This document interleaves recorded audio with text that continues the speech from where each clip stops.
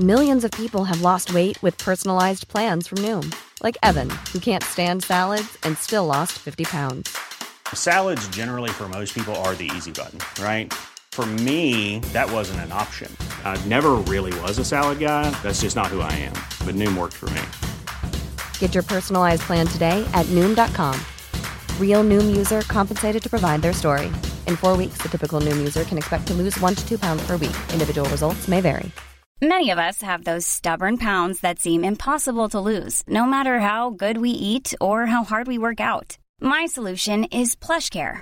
PlushCare is a leading telehealth provider with doctors who are there for you day and night to partner with you in your weight loss journey. They can prescribe FDA-approved weight loss medications like Wegovy and Zepbound for those who qualify. Plus, they accept most insurance plans. To get started, visit plushcare.com/weightloss. That's plushcare.com/weightloss.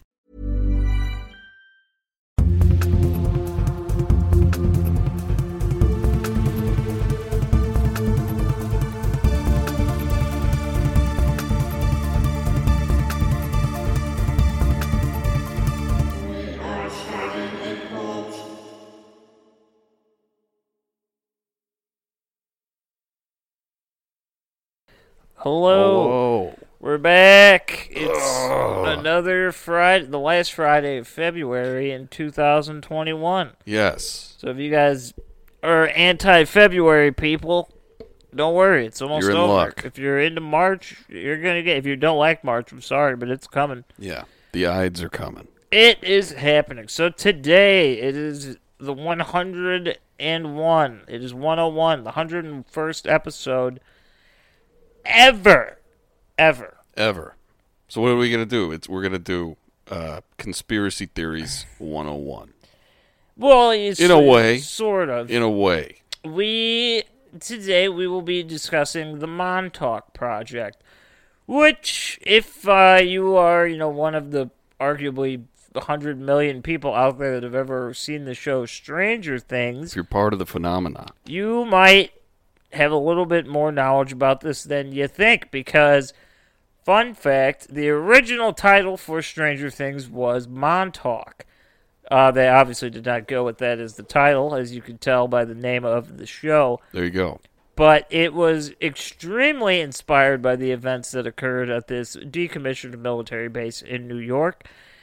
And we'll get into that, but we believe that in order to fully grasp some of the things that we're going to talk about a little bit later, we have to rewind the clock back to 1943. Yeah. All the way, World War II is still going on, by the way. Yeah, we're right in the midst of it. Both we fronts. got shit going on. And there's a little something we're going to start you off with called the Philadelphia Experiment. Philadelphia Experiment. Also Jake, known... why don't you take us to that journey? I will. It's also known as Project Rainbow. By the way, Rainbow. And apparently that was code word for the axes of power at the time in the world. Rainbow? I don't know. I guess that's what it meant. But Project Rainbow, the Philadelphia Experiment. It was a rumored technological experiment carried out by the U.S. Navy on October 28th of 1943, attempting to render a Navy destroyer ship completely invisible. Excellent. Not only on radar, but also to the naked eye. Ooh. Can you believe it? Invisible ships. I mean, I guess in theory that would make sense. It'd be useful. It definitely would, especially now. Yeah, given the U.S. was in the middle of World War II on both fronts. It would have definitely given us an edge. Not that we needed it, but we would have had it anyway. Oh, dude, those U-boats were taking us out left and right. It's true. Yeah. It's true. Yeah. But, so we're fighting on two fronts. We need something like this. So, the experiment was actually said to have been the brainchild, right, of Albert Einstein, Nikola Tesla, and a guy named Dr. von Neumann. Dr. John von Neumann. All right? A man named Dr. Frank Reno actually attempted to figure out a military use for Einstein's unified field theory. Do you know what that is? Couldn't tell you. I don't know shit about science. Me either. But I know what it's about. The unified field theory. It's all basically all fundamental forces in nature, like gravitational, nuclear, electromagnetic, etc. They can all be unified into one encompassing theory. Okay. Theoretically, that's like that was Einstein's whole deal. That seems plausible, I guess. Yeah. Well, right? everything's interconnected. So it's all connected somehow. You just got to find the links. But anyway, Einstein himself attempted to merge electromagnetism with his own theory of relativity. E equals mc squared, you know. Oh, yeah. The equation. But the Philadelphia experiment attempted to expand that by manipulating gravitational force using electromagnetism to bend light and thus rendering objects completely invisible. So he's like, you got to use all the forces in order to make this happen. Okay. All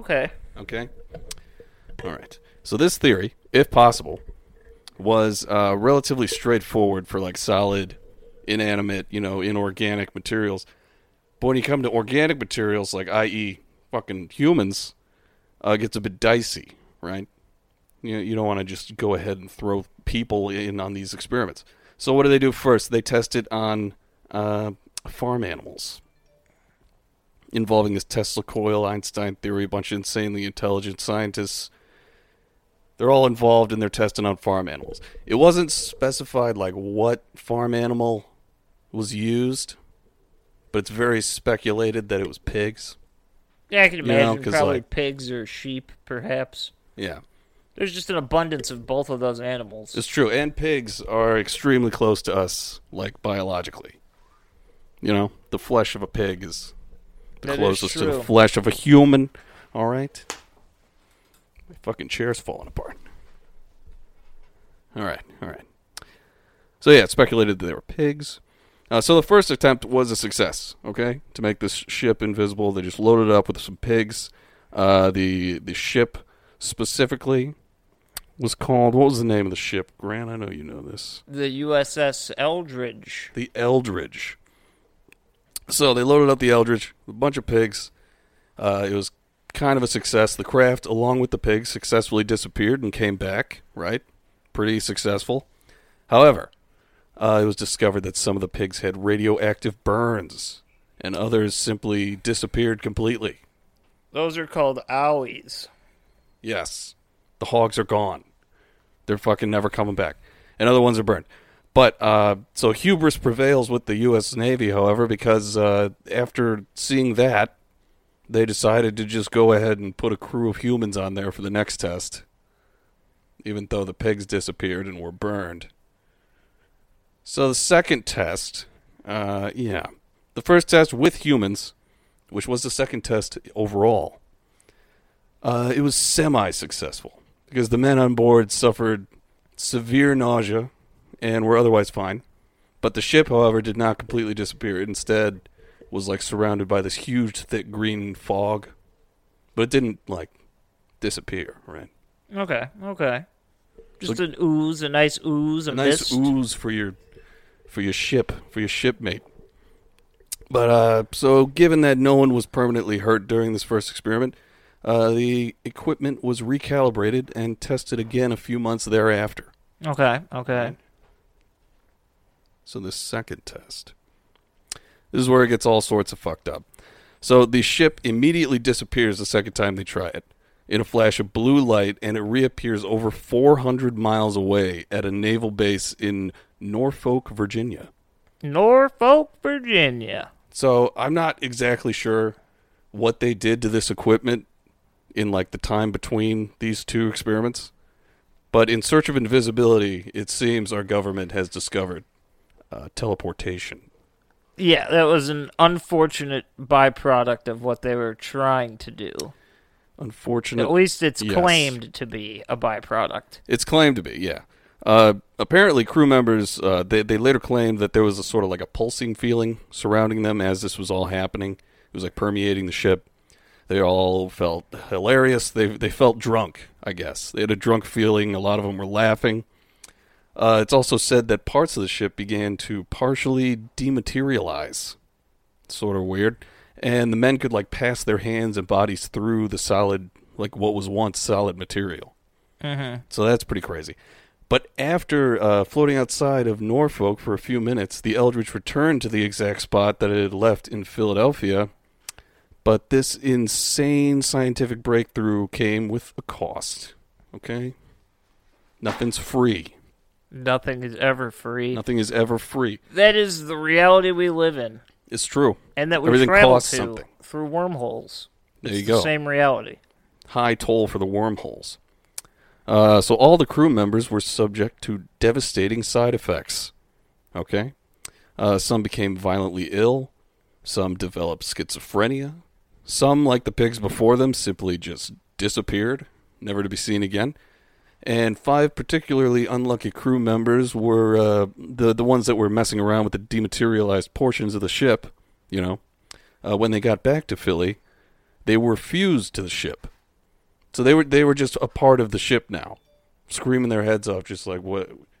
Like there was a guy whose one half of his body was in one room, other half was on the outside of the ship. He was just screaming. They all died. Yeah, that sounds about right. Not all the men, but these 5 particularly. Yeah, there were horrible, horrible side effects of this potential time travel wormhole. Whatever you want to call it. It's not an exact science yet. This is just dipping our toes in. Yeah. This is just how dangerous it is. And that was just the immediate side effects. So, like, some surviving crew members went on to experience things that border on, like, the paranormal. Okay? So, one man was having dinner with his family. What do you think he did? He stood up, walked through a wall.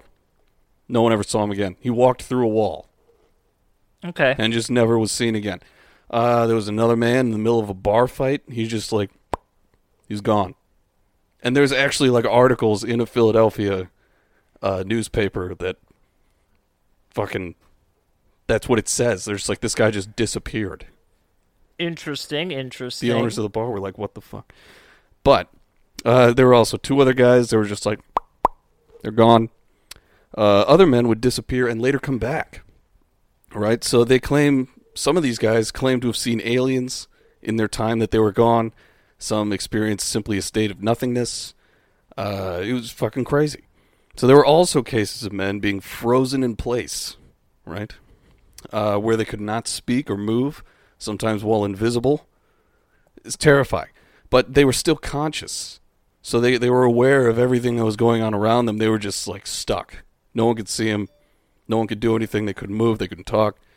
This, among the men, became known as going through the push. All right. So that's kind of nice. They got a cool little name for it. Going through the push. It's like when you take a big dump. You're going through the push. I was just trying to do that in your bathroom. Didn't work. It's still in there. You can't go through the push yet. You're not ready. I'm not nearly lubed up enough. You weren't born ready for this. I know. I need to drink like tea or something. But all right. So what do we got here? Yeah, going through the push. These immobile and invisible states could last anywhere from a few minutes to a few hours. Supposedly, the only way to pull a man out of the push, right, was for other men to be aware of it and place their hands upon him, giving him strength to then reappear. That was apparently the method that they just figured out by happenstance. You know, they see a guy just starting to dematerialize. They're just like, hey, and they all put their hands on his chest or something. Okay. So that was a way that they figured out that it would, like, fix this. You temporarily, if anything, right? But it didn't always pan out. Okay, so one man was in the process of dematerializing. So some fellow shipmates, they ran over, they laid their hands on him, and it worked. They stopped the man from going through the push. But then he immediately caught fire and was unable to be extinguished for 18 days. He probably didn't survive. I don't think he did. He I may have hope died not. immediately. I would only hope that he died immediately. It'd be funny if he survived that horrible situation. Like, do you And think he's just walking around. He's like, "Don't mind it. Just don't get too close." like, how many did? Do you think they finally extinguished him by, like, trying to, or they just let him burn out? Honestly, they probably Because, gave like- up after the first 6 hours. Yeah, Like, but then it's like, how many days can you wake up in the morning like, oh, Johnson's still smoldering out there? I mean, like- it's like we tried, man. What more do you It's want? keeping me up at night. There's a glare in my window. It's crazy. So this guy, yeah, he burned for 18 days. Needless to say, this stopped the men from doing that. So, they stopped doing it after the guy went poof in the flame. And a lot of them went through the push and just stayed there for days, weeks, sometimes over a month. They would be caught in this state, and they would call this the deep freeze. They were caught in the push. They were stuck in the green. These are all things they would say about it. All right. Interesting. So these are just some side effects of this crazy fucking experiment to try to make a ship invisible because we're trying to fight a world war, right? So those are the crew members who developed schizophrenia during all of this, were committed to asylums, and their families were told that they were MIA. But those of the crew who simply became violently ill were supposedly brainwashed into forgetting the whole ordeal. And thus the Philadelphia experiment was covered up and discontinued. Hey, Mitch shows up. Mitch shows up There right he at the is. end Right of in the mid. Philadelphia experiment, because we're about to get into the real stuff. So, you might be asking yourself, what the fuck does the Philadelphia experiment have to do Yeah, with why the do I need to Montauk know Project? about this? This is what you're asking? The thing is, you really don't. But I feel, and Jake feels, that it adds an important background into what some of the things we're going to talk about today with this particular situation are. It's a dip of the toe. It's a nice framing. So we are going to go to New York. Montauk is in Long Island, New York. It is a nice little patch of land. You know, there's a state park there. It's very beautiful. Oh, beautiful state parks. About a mile into the woods on Montauk, there is a decommissioned military base that sits inside of said state park. It is still guarded to this day, even though it is decommissioned and there is no operations currently happening there. The original reason it was built was it was the house of one of 12 extremely unique radar systems that helped us take down German U-boats. There we go. Yeah. So, a little all bit of comes. connectivity there. That was its original intention. There you go. If you look at the history of the land itself, it is believed that what is now called the Montauk tribe lived on this land of which they called Turtle Cove. Turtle Cove is now known as Camp Hero, and it's in Montauk. It's just part of the little island there. Turtle Cove was a way better name. And why did these tribes people live there? Well, they claim that they were put there by their ancestors because they were to guard the sacred land, as Montauk was a location where energy from other worlds could seep into our world. And their tribe's job was to live on the land and protect the rest of civilization from said energy. We'll get back to that, too. Don't worry. Yeah. Just the otherworldly energy. So in 1981, the base was officially closed down by the government, and by 1984, the land was reverted back to the state, thus giving us the beautiful state park we mentioned. Now we're going to get into the man himself who is responsible for every story that I'm going to tell you today, and that man is Preston Nichols. Preston Nichols. He was an electromagnetic engineer, which I really didn't know was a job title, and it's quite extensive. You can get a degree in anything. I have one in poetry. His book is where these stories come from, and that is called The Montauk Project, Experiments in Time. So here is a little bit, I'm kind of giving you the rundown here. There's a lot to this. So in 1984, Preston Nichols is walking around Montauk, okay? He stumbles upon this thing in the woods. He doesn't really know what it is. It's a building of sorts, whatever. He ends up talking to a man that he presumes to be homeless, who is walking around the land with him, and they're just chit-chatting back and forth, you know? And this homeless man looks at Mr. Nichols, and he says, you know, I know you. We worked in this building together. And Preston Nichols is like, what are you talking about? It's like classic homeless person. And he just can't quite figure it out, right? So he's kind of in a bit of a panic. He doesn't understand what's going on. Then we move into another character named Duncan Cameron. Duncan Cameron was a psychic who was believed to work with Nichols. He knew nothing about the building, but at a certain point in time where he and Preston Nichols went into the building, he remembered everything. Now, I'm going to come back to Preston Nichols. I'm going to give you a little bit of background on this Duncan Cameron fella. So, Duncan Cameron has given many different interviews, I guess you could say, and in this book, he claims that he was working for a defense contractor on Long Island going under the pseudonym of BJM. Now, with a little bit of light research, people have been able to figure out that it is more than likely that he was working for the Airborne Instruments Laboratory, also known as AIL, as that is based in Long Island, and it fits the description. Fun little fact, think about it, AIL, okay? If you move one letter to the right of each of those letters, what do you get? You get BJM, the pseudonym that he gives for his place of work. So this is another reason why people believe he's connected to the Airborne Instruments Laboratory. Synchronicity. Back to Preston Nichols. Preston Nichols claims that he was being given a tour of the building by Cameron, okay? Other employees that were there, they were walking around.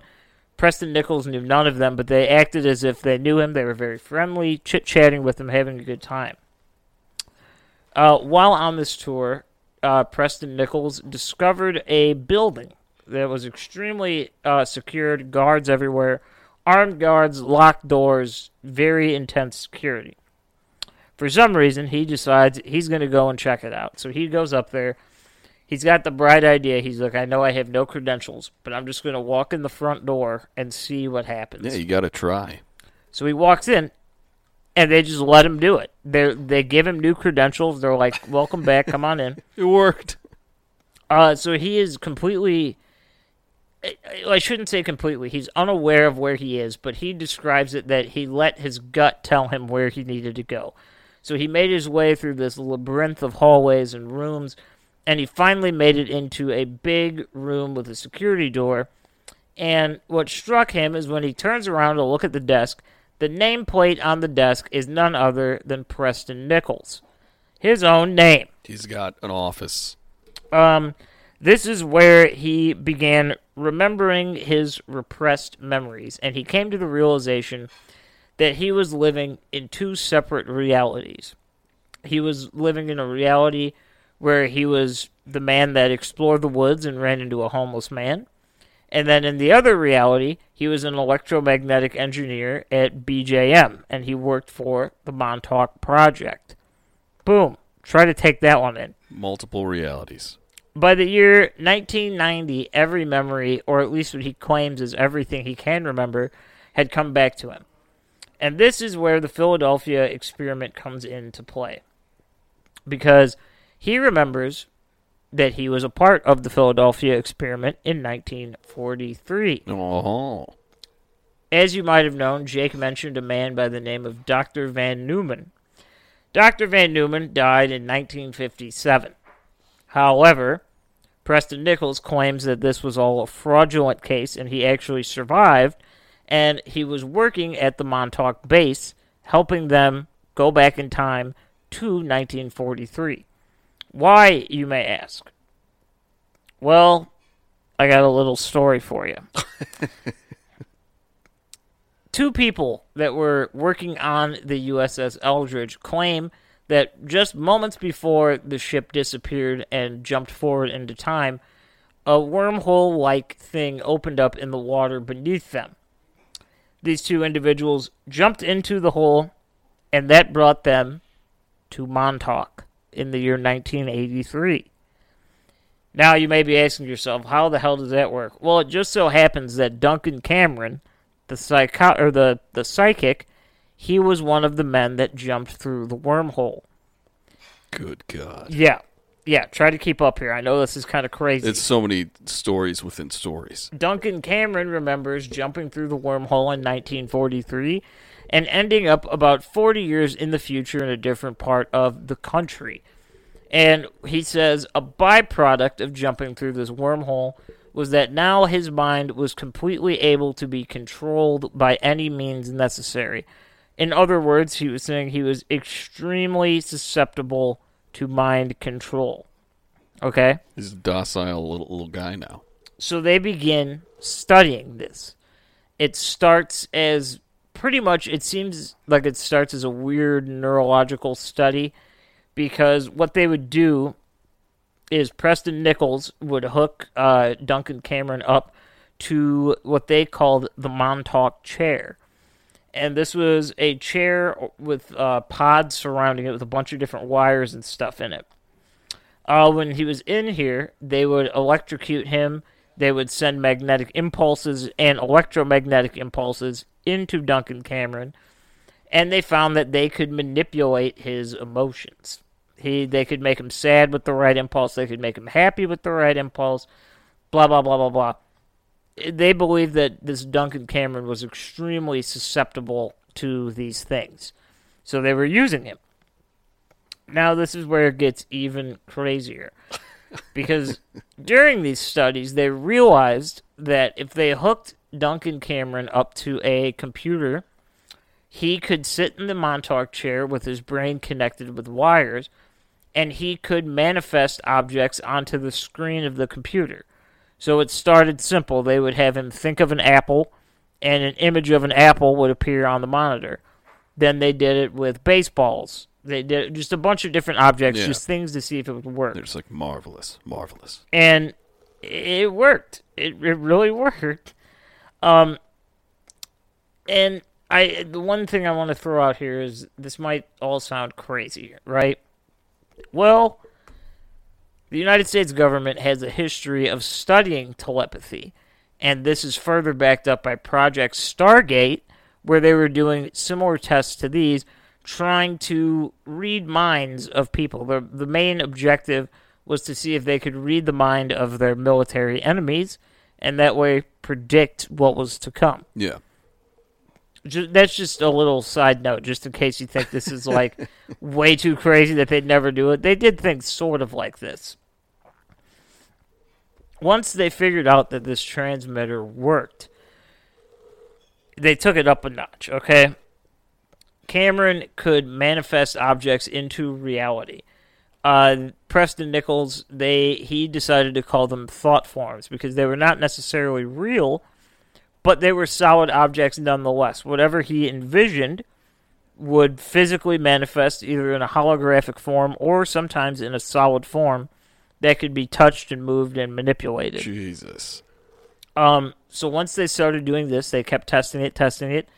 They found that if they made Duncan Cameron focus on a specific geographical location and a specific time throughout history, that with his mind, he could open up a vortex that would allow time travel. So they had him strapped to the Montauk chair, and they could just say, here's the deal, October 28th, 1943, think about it. And the harder he thought about it, eventually it would open up. He openly admits, Preston Nichols admits, that it looked just like what you'd see in a sci-fi film, where it's the swirling lights, it's a vortex that opens up. They got it exactly right. And you could jump into the vortex and travel throughout time and space. Jesus. So, what kind of catch-22 is that? It's like you need a time traveler in order to make a time machine? Yeah, that's a good point. That's crazy. That's insane. But the time machine made the time traveler. So the year was 1980. They figured out how to, at least in some way, shape, or form, utilize time travel by using a team of psychics to create the energy field needed. So, this is where the Philadelphia experiment comes into play. What happened here is that they studied the schematics of what was used in the Philadelphia experiment. And what Preston Nichols found was that the generators on the ship were causing the issues. They were the things that were allowing the malfunction to continue. So their goal was to open up a vortex to get back on the USS Eldridge in 1943 and destroy the generators before they were ever turned on. That way, the experiment would never happen, and it would never cause these horrific side effects, and Preston Nichols essentially would be able to claim that he knows time travel and can make it work. So this was all a big power grab, right? In a way. If you discover time travel, you're going to do anything for that patent. Well, according to Preston Nichols, it worked. Him and Duncan Cameron landed on board the USS Eldridge and were able to damage the generators enough to where the horrifying side effects of the Philadelphia experiment were negated, and none of that ever came to pass in our reality. Do you think they traveled back like with implements to fuck it up? Like, yes, they did. They did, like with a mace and shit, like a bat? I don't know what it was. He said he brought tools from his office. He brought a fly swatter. Okay, so now this is one of the last crazy claims I'm going to say. For at least for a little bit. Yeah. They got back, and Preston Nichols realized that what they were doing was not good. That essentially they were manipulating time and reality. They were playing God, and he could not handle it anymore. Couldn't handle it. And direct quote from him is that he hooked, I keep messing up the guy's name, Duncan Cameron. I want to call him Cameron Duncan, but that's not it. Duncan. He hooked up Duncan Cameron to the Montauk chair, and he whispered in his ear, "The time is now." And what happened next is straight out of Stranger Things.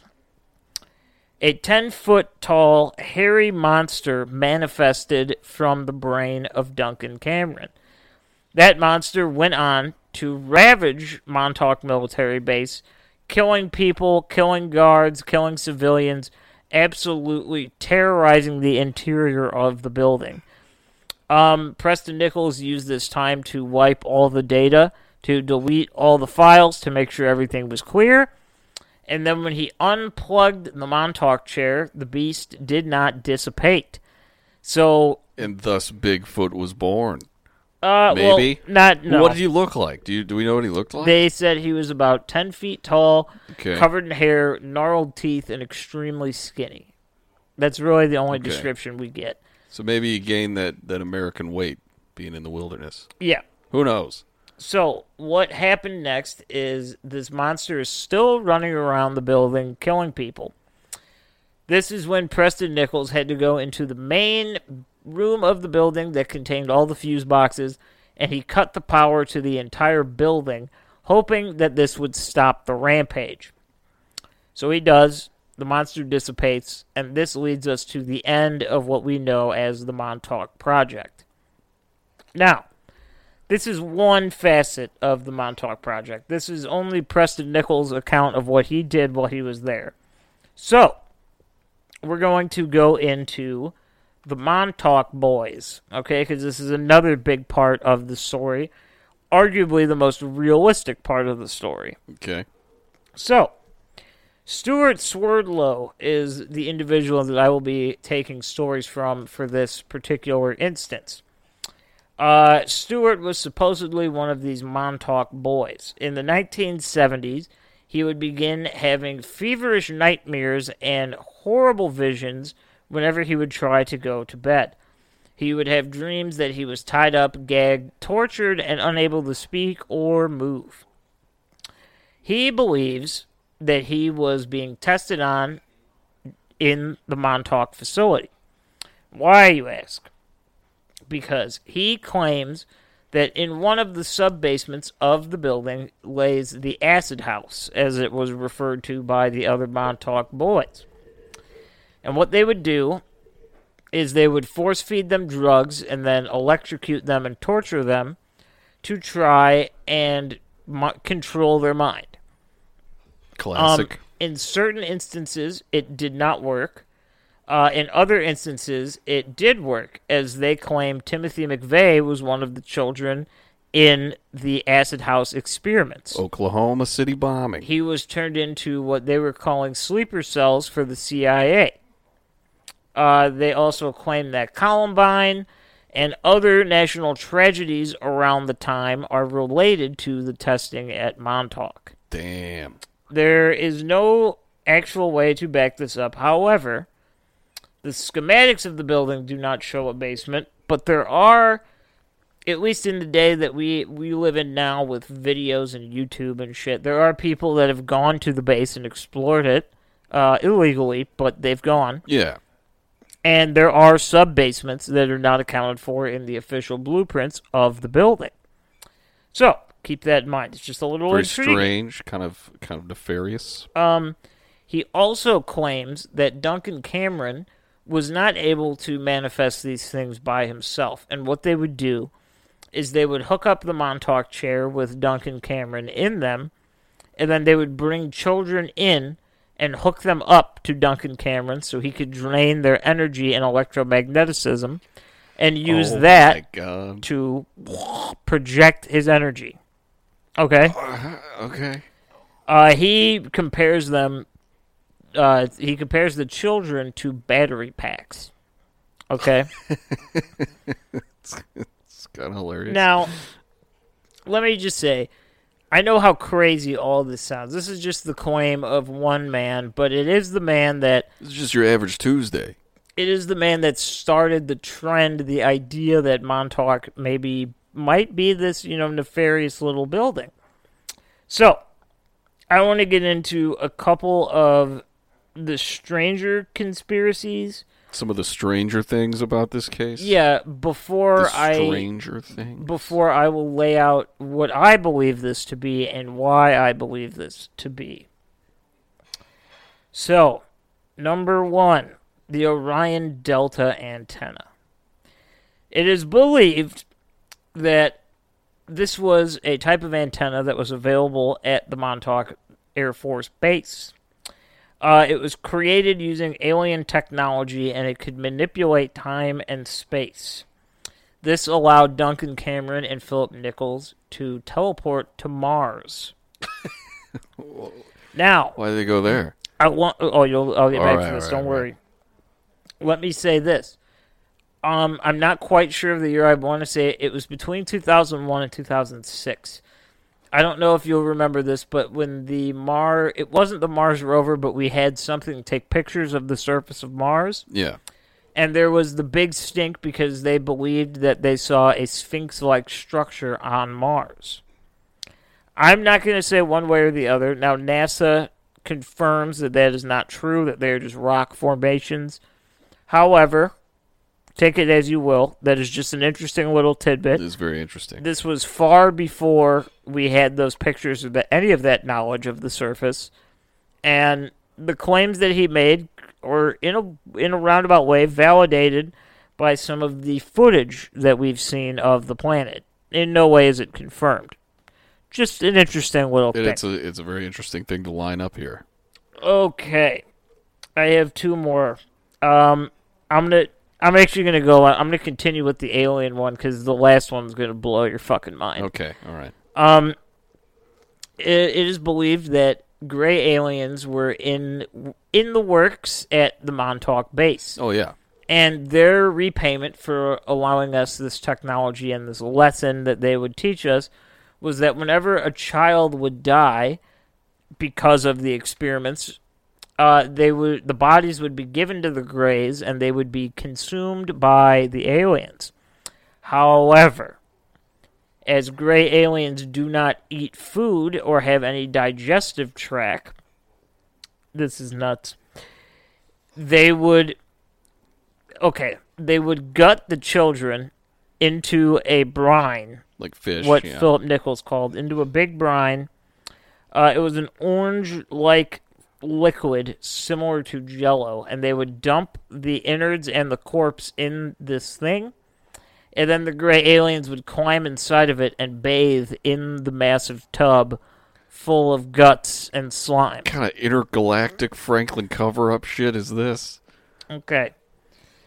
Now, this is not this is the last ridiculous conspiracy theory, because the next one I give is what I believe to be true. Okay. Okay. Hold on to your hats, everyone, because this is where I don't think you're I'm ready. preemptively taking it off.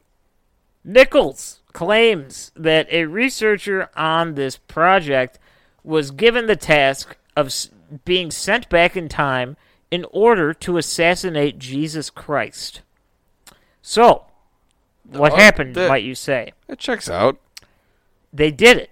Yeah. They traveled back in time. The unnamed individual was sent back in time to kill Jesus, and he teleported to the judgment of Pontius Pilate, where Pontius Pilate is standing on the steps, essentially sending Jesus to his death. Yeah. And while in the crowd, he approaches Jesus of Nazareth, and he says, "I've been sent from the future to kill you."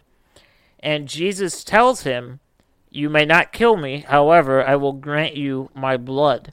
And he gives this man tubes of his own blood. Jesus got tubes? Yeah. And Damn. so, the guy travels back to normal time with the Jesus blood, okay? And it's the most delicious red wine. No. So he has the Jesus blood.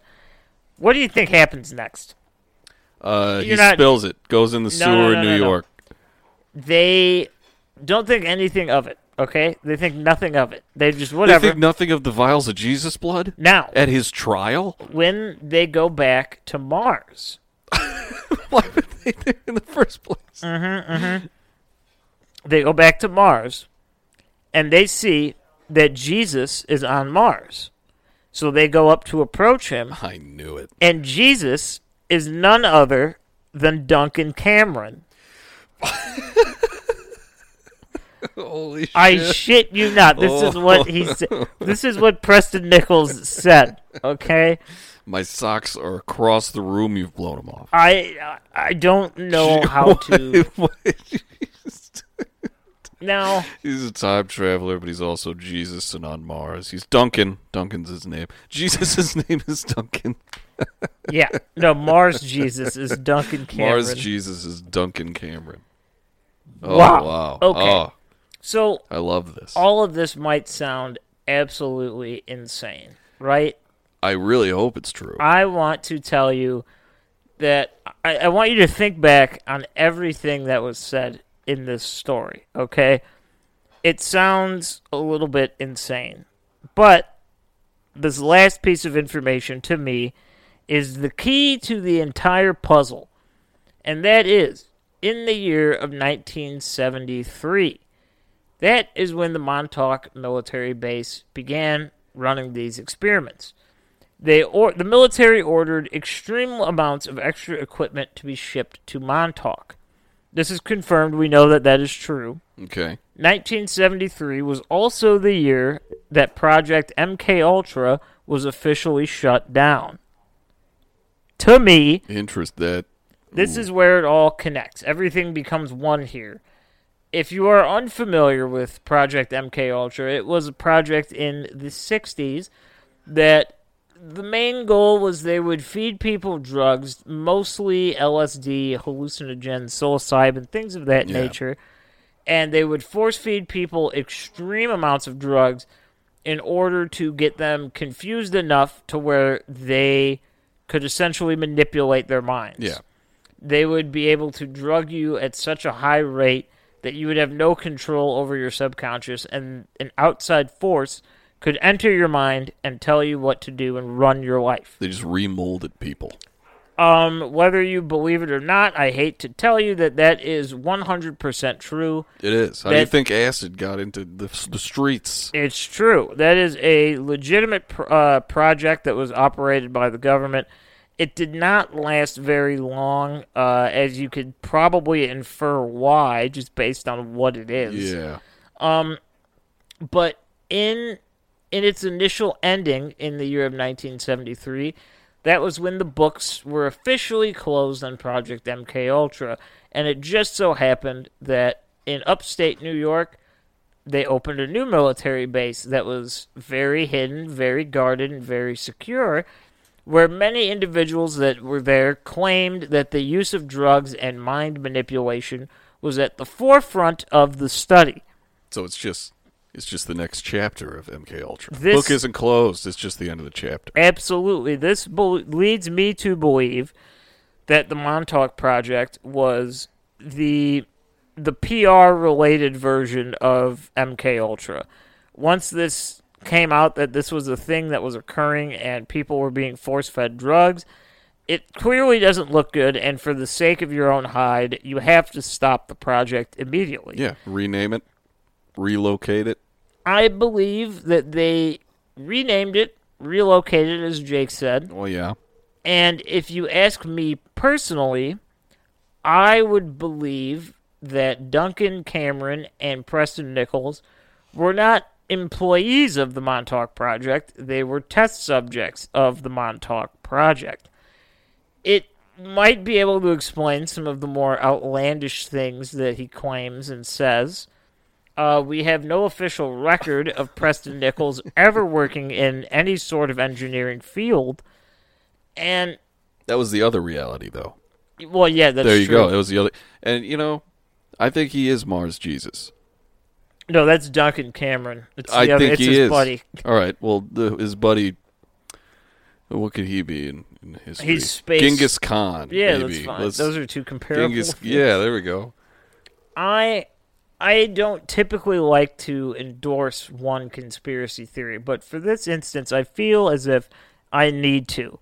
It seems the only okay, maybe there's three options here. Either what Preston Nichols says is true, or true within a certain degree, maybe not to, the extent that he said. Option number 2 would be that it was just a covert military base that was used to house weapons and test technology. Also a rational thought process. I mean, we know that it was used during World War II and in the early stages of the Vietnam War as a sort of headquarters for planning and operations. So we know that this is true. Could that be its only intent? I don't know, man. I think probably from the MK Ultra thing, you're right. I think they relocated it. They fucking put a new name on it. And I think they upped the ante of insane things that they were doing. They just took on all the crazy projects that they had their fingers in other locations. So anything that was said about them, it's like, all right, well, anything that was said before, you just look ridiculous because they can't be doing this stuff. Yeah, pretty much. They just up it for doubt's sake. The one little tidbit of information that gives credibility to Preston Nichols in slight, I should say. He claims in the early stages of this electromagnetic field creation where they were trying to manipulate brainwaves, they were creating some type of energetic pulse. And this pulse drove the wildlife surrounding Montauk insane to the point where deer and other animals were jumping through windows in town, ravaging storefronts, just completely going nuts. You can't fuck with the inner ear of the wild. And the only reason that is slightly confirmed is that there were newspaper articles that claimed strange wildlife activity, not necessarily to that degree, like antagonizing people. Yeah, there were stranger things. Yeah, there were some odd occurrences in the wildlife around the time that he says they were doing these things and claims that it happened. Yeah.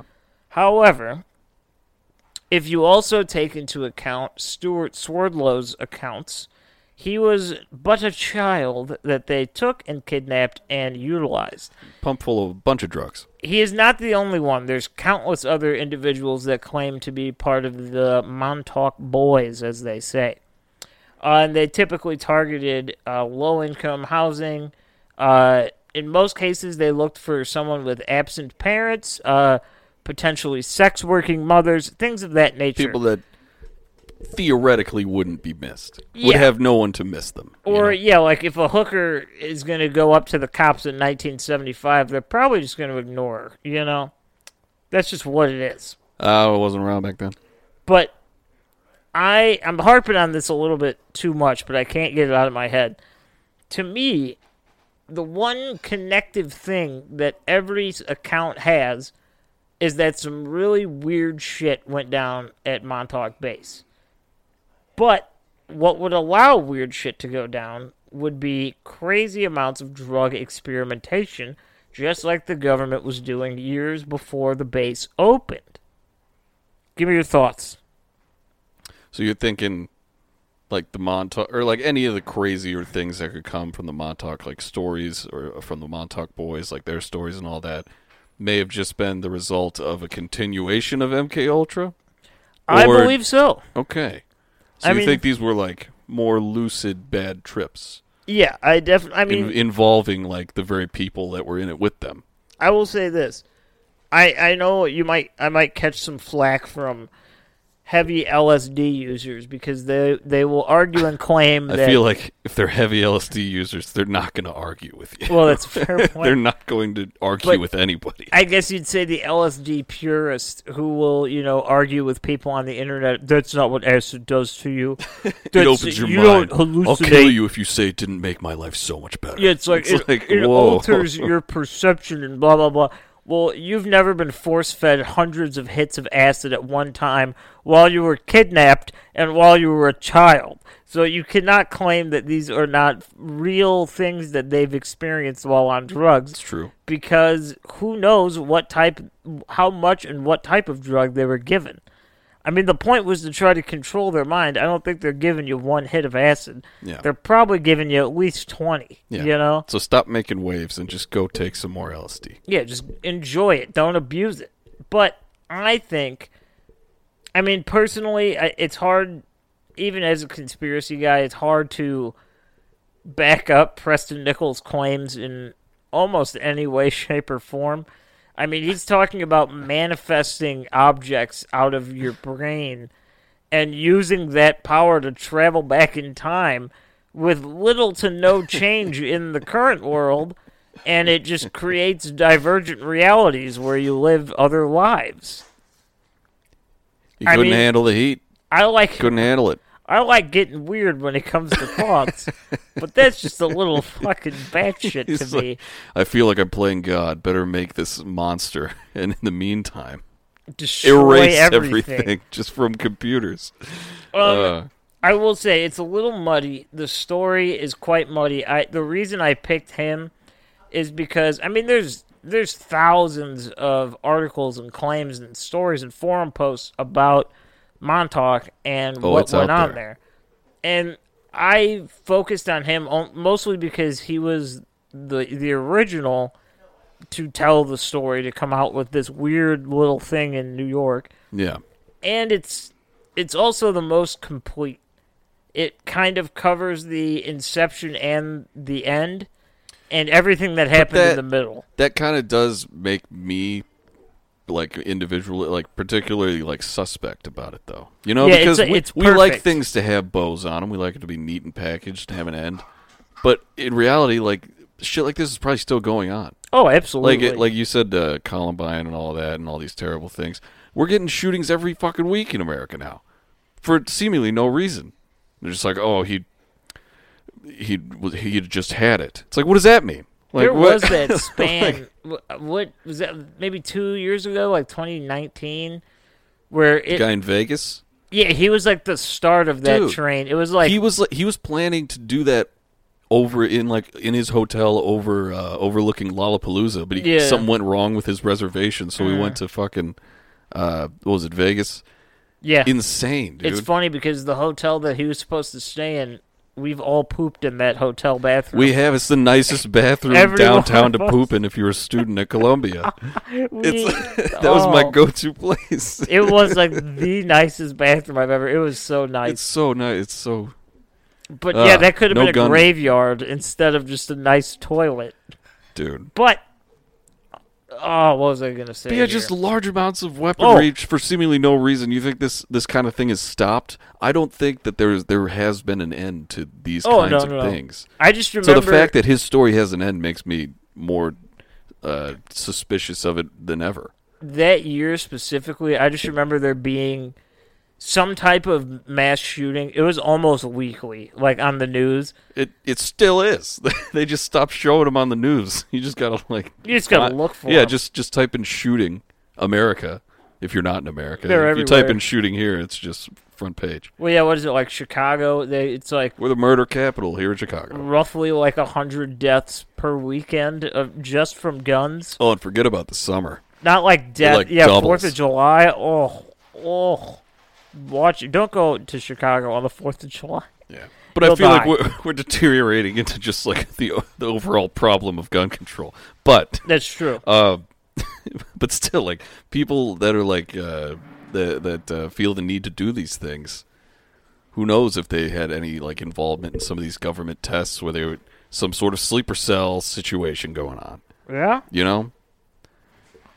So Well- yeah, I don't like this that it has an ending because I don't think it's over. Yeah, I mean, I can honestly tell you that Preston Nichols' story is a little too good to be true when it comes. It's the mother lode. I mean, it's got everything you want. It's a little too good.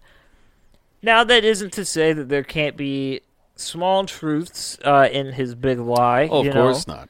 That's not even saying it's false. Perhaps it is true, and we're all just naive. I don't know. But if you ask me, the Project Montauk or the Montauk Project, I prefer the Montauk Project. Yeah. That, to me, it was a continuation of drug experimentation and MK Ultra.